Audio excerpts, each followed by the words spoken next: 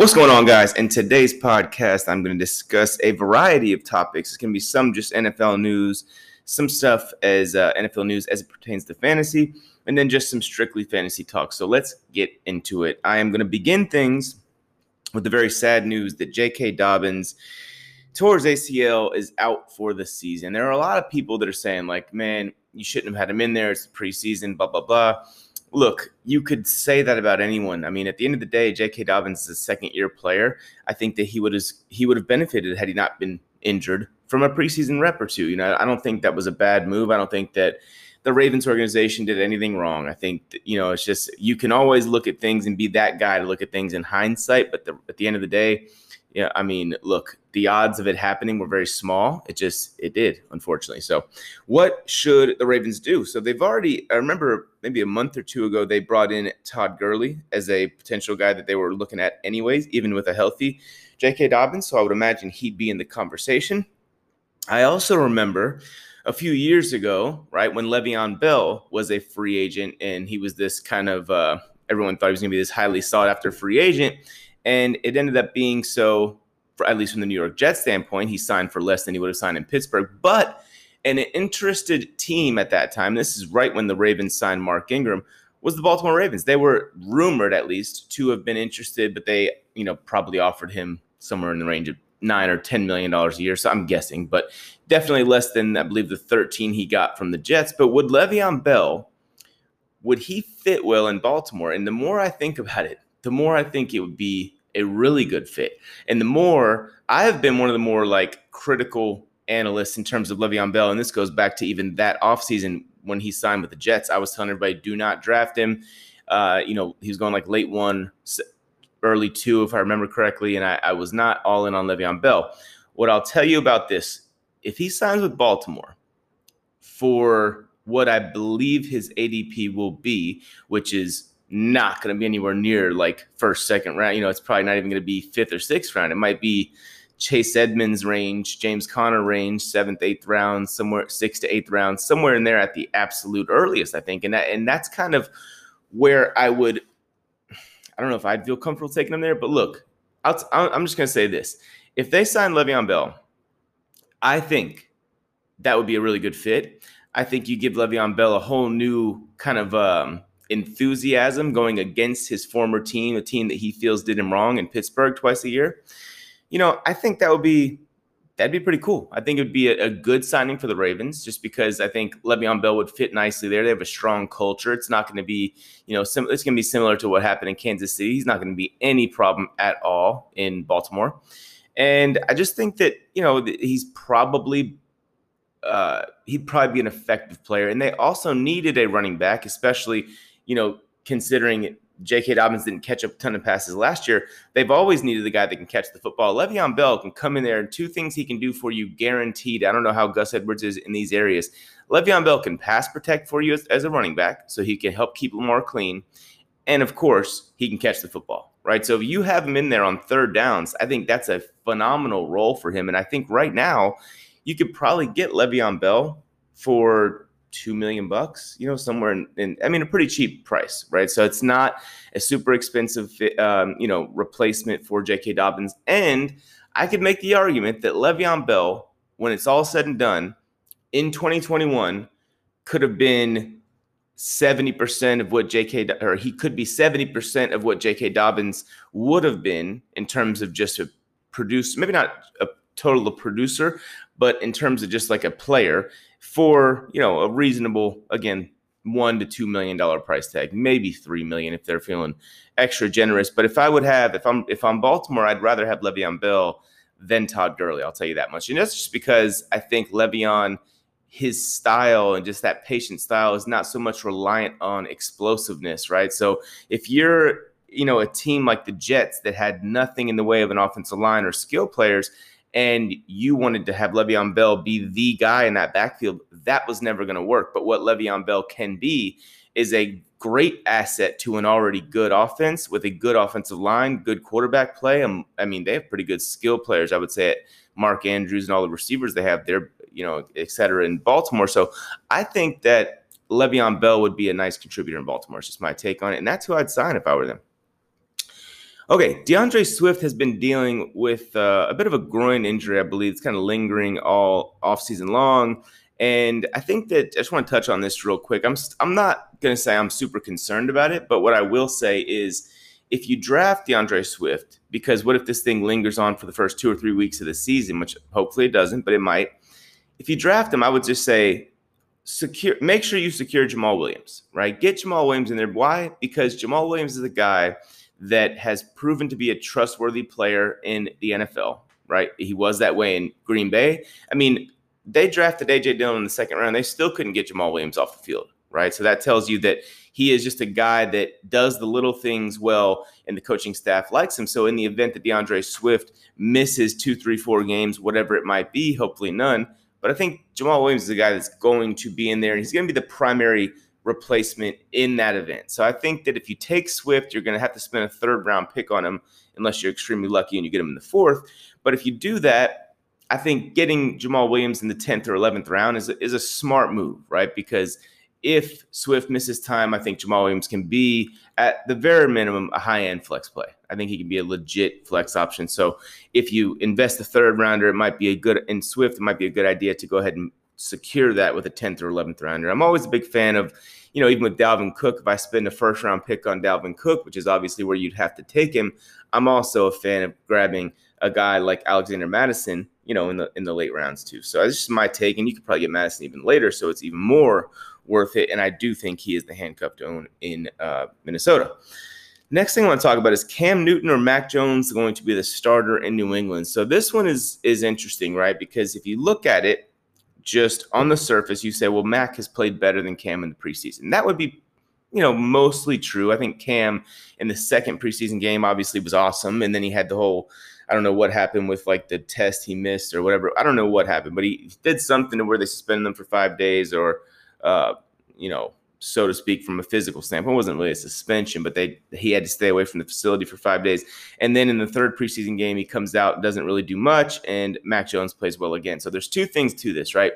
Yes, Mac has looked better, but who has Mac done that against, right? It's the same argument you got in Chicago where Fields, his high-end plays especially have looked better than Andy Dalton for sure this preseason. But Dalton's going against the starters, Fields going against second, third string, maybe guys that aren't even going to be on rosters in the NFL, right? And whereas Dalton, again, going against first stringers. That's how it is for Cam and Mac Jones. Cam has started every game, therefore he's naturally going to play against the better competition. And, so that's the one thing, right? But there's another part to this, and this is just my kind of like my overall opinion on it. I would like to see Cam Newton start the season, and here's why. If Cam goes out there and let's just say Cam lights it up and plays at a super high level, well, then you just have Mac Jones able to sit behind a former NFL MVP and learn from him and to watch him sustain success or, succeed in the NFL. You get to watch what he does every week. You get to watch why he did a certain thing when he did a certain thing in terms of checks and things like that. And you get to, that's just nothing but good news for Mac Jones, who, by the way, only started one season in college for the most part. He started a couple games the previous year when Tua went out, but for the most part, he's a one-year starter, right? So that's not a bad thing. Number two, if Mac Jones goes out there, right, you say, hey, Mac's our starter. He comes out week 1 and he plays underwhelming, right? Then you're sitting there with Cam Newton on the sideline. All the other players are starting to look at Cam Newton.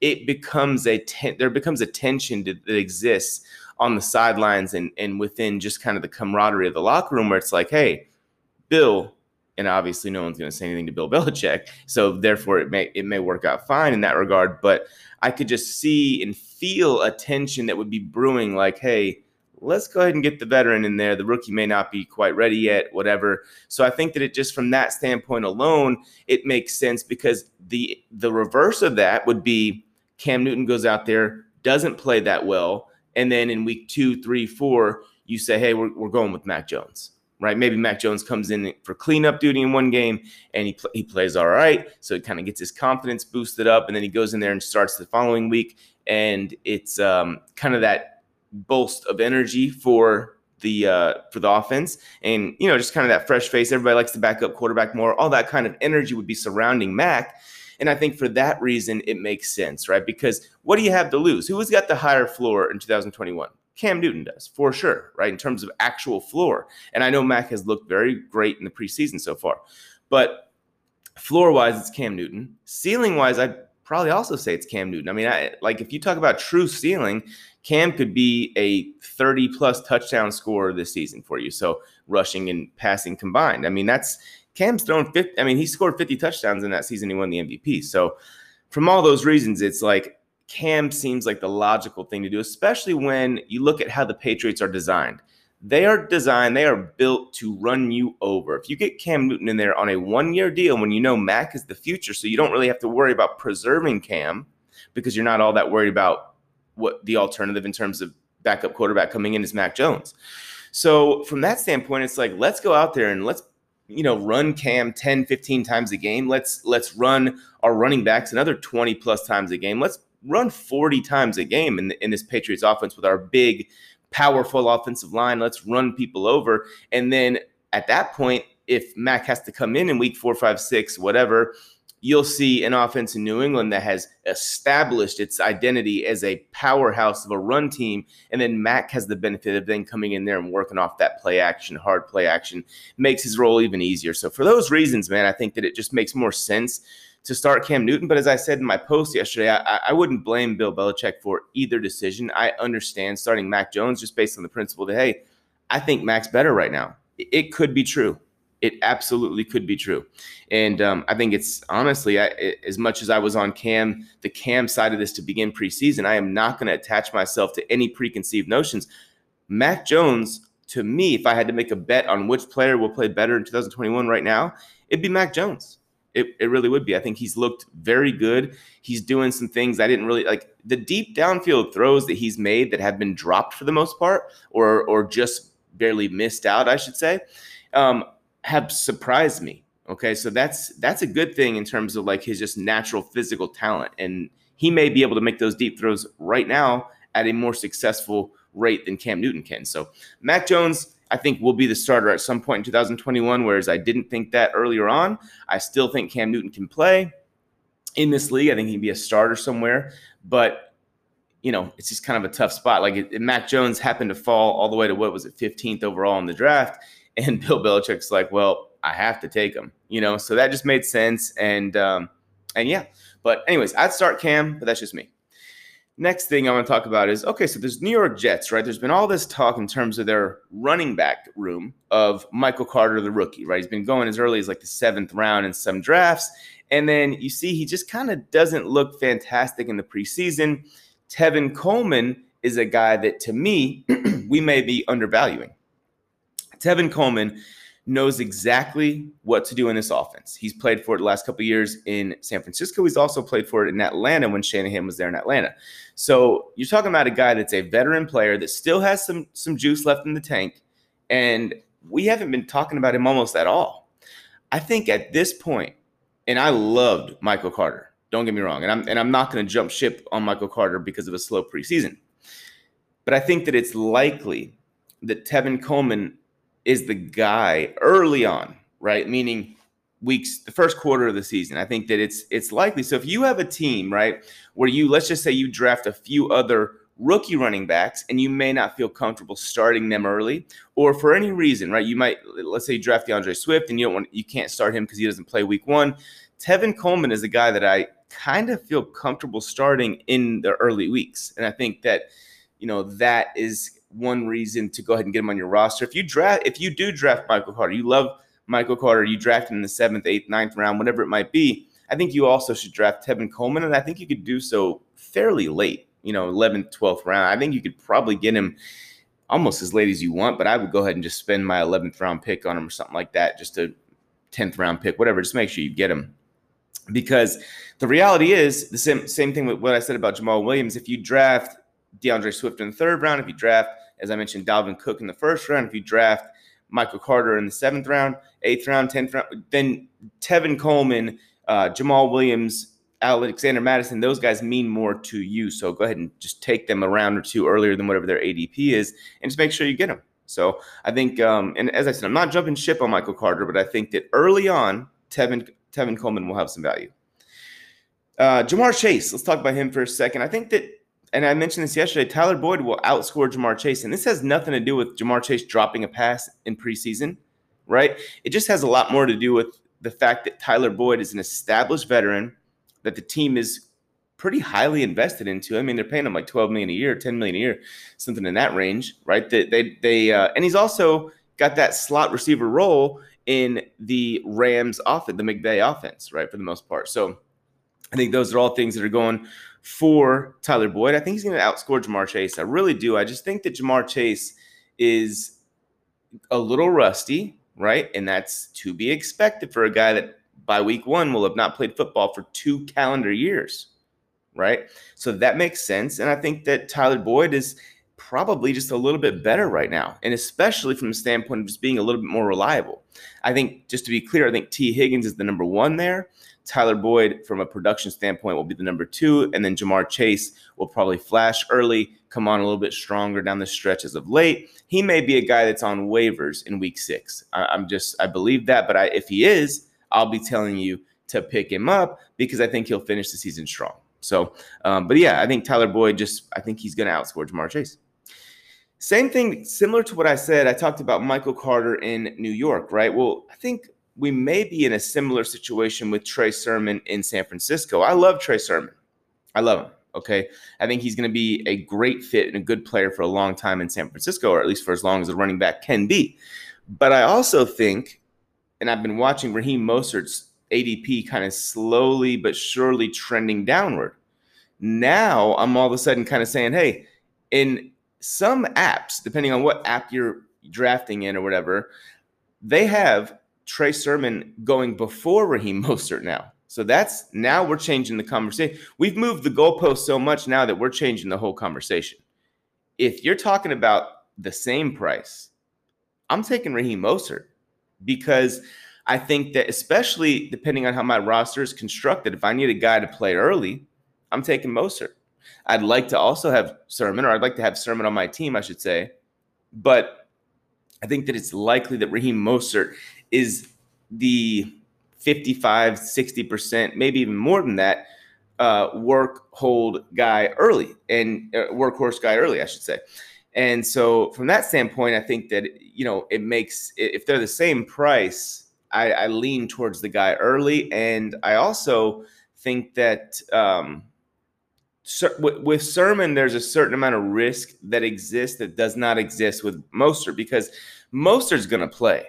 It's almost inconceivable to me to think that he's not going to play at all, right? Like to think that it's Trey Sermon is the complete workhorse right away. I think that's unrealistic. I think that right now you could also make the argument that Mostert is probably a little bit better than Sermon right now, especially with his understanding of the offense and just his veteran savvy and things like that. And he's an explosive guy, right? So he may have more, at least on a play-to-play basis, more upside. So I think that if they're the same price, I was totally out on Mostert when his ADP was the 4th round. If it's in the 7th or 8th round now, I think the hype has gotten out of control with the rookie and Trey Sermon. And I think that Mostert is kind of the guy I'm leaning towards. So, okay, so the Lions did something interesting, guys. They cut Brashad Perriman, right? And they cut him even though they guaranteed $2 million of his $2.5 million salary. Why would you do that, right? Why would you? Well, here, let me explain why. They did that because they really wanted to keep their young guys in the mold of Quintez Cephus, Amon-Ra St. Brown, and Khalif Raymond. They wanted to keep those guys, and you got to get your roster down to 53, or it's not that easy. But they wanted to keep those guys so badly that they were willing to basically just eat $2 million. They said, whatever. We basically guaranteed Perriman's full contract, and we don't care because it's going to be difficult for us to get our roster down to 53 because it always is for every team. And we like these young guys. We like Quintez Cephus, we like St. Brown, and we like Khalif Raymond. So my personal favorite of that bunch is Quintez Cephus. I think that he has an opportunity to be a really consistent point scorer, and he's a guy that's probably more along the lines of a deep sleeper right now. But I think that he's, I also like Amon-Ra St. Brown, and I like Khalif Raymond as kind of a situational guy. But I think that if I had to bet on it, I would say Cephus, in terms of their wide receivers, will be their number 2.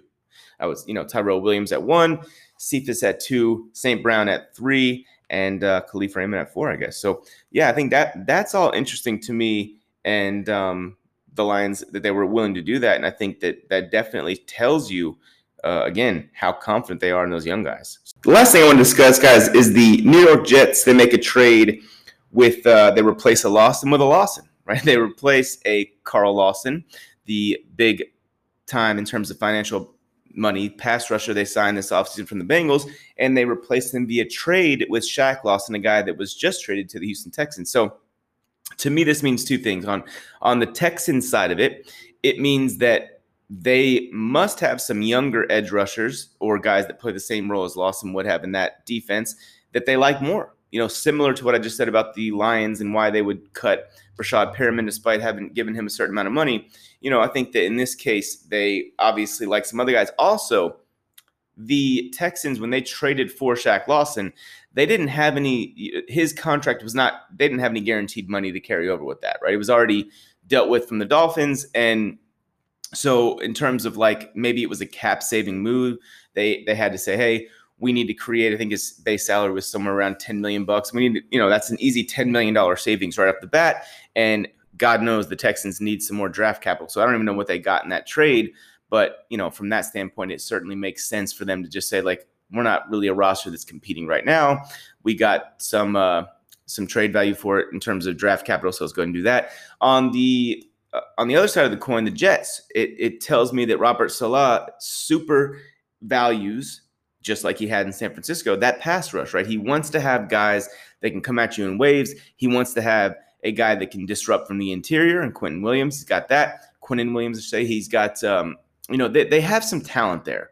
And I think that speed rusher, when you have the combination of, and this is why I think the Lawson trade is important, when you lose Carl Lawson, that's a guy that can get up the field and around the arc, right, as a pass rusher.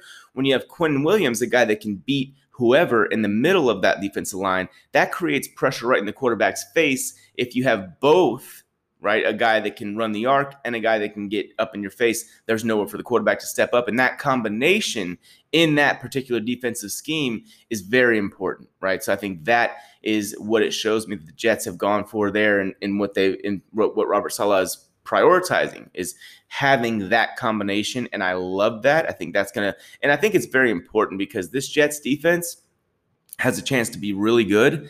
And I think that quietly, right? I mean, I don't really think anybody's really talking about that, but they were decent last year.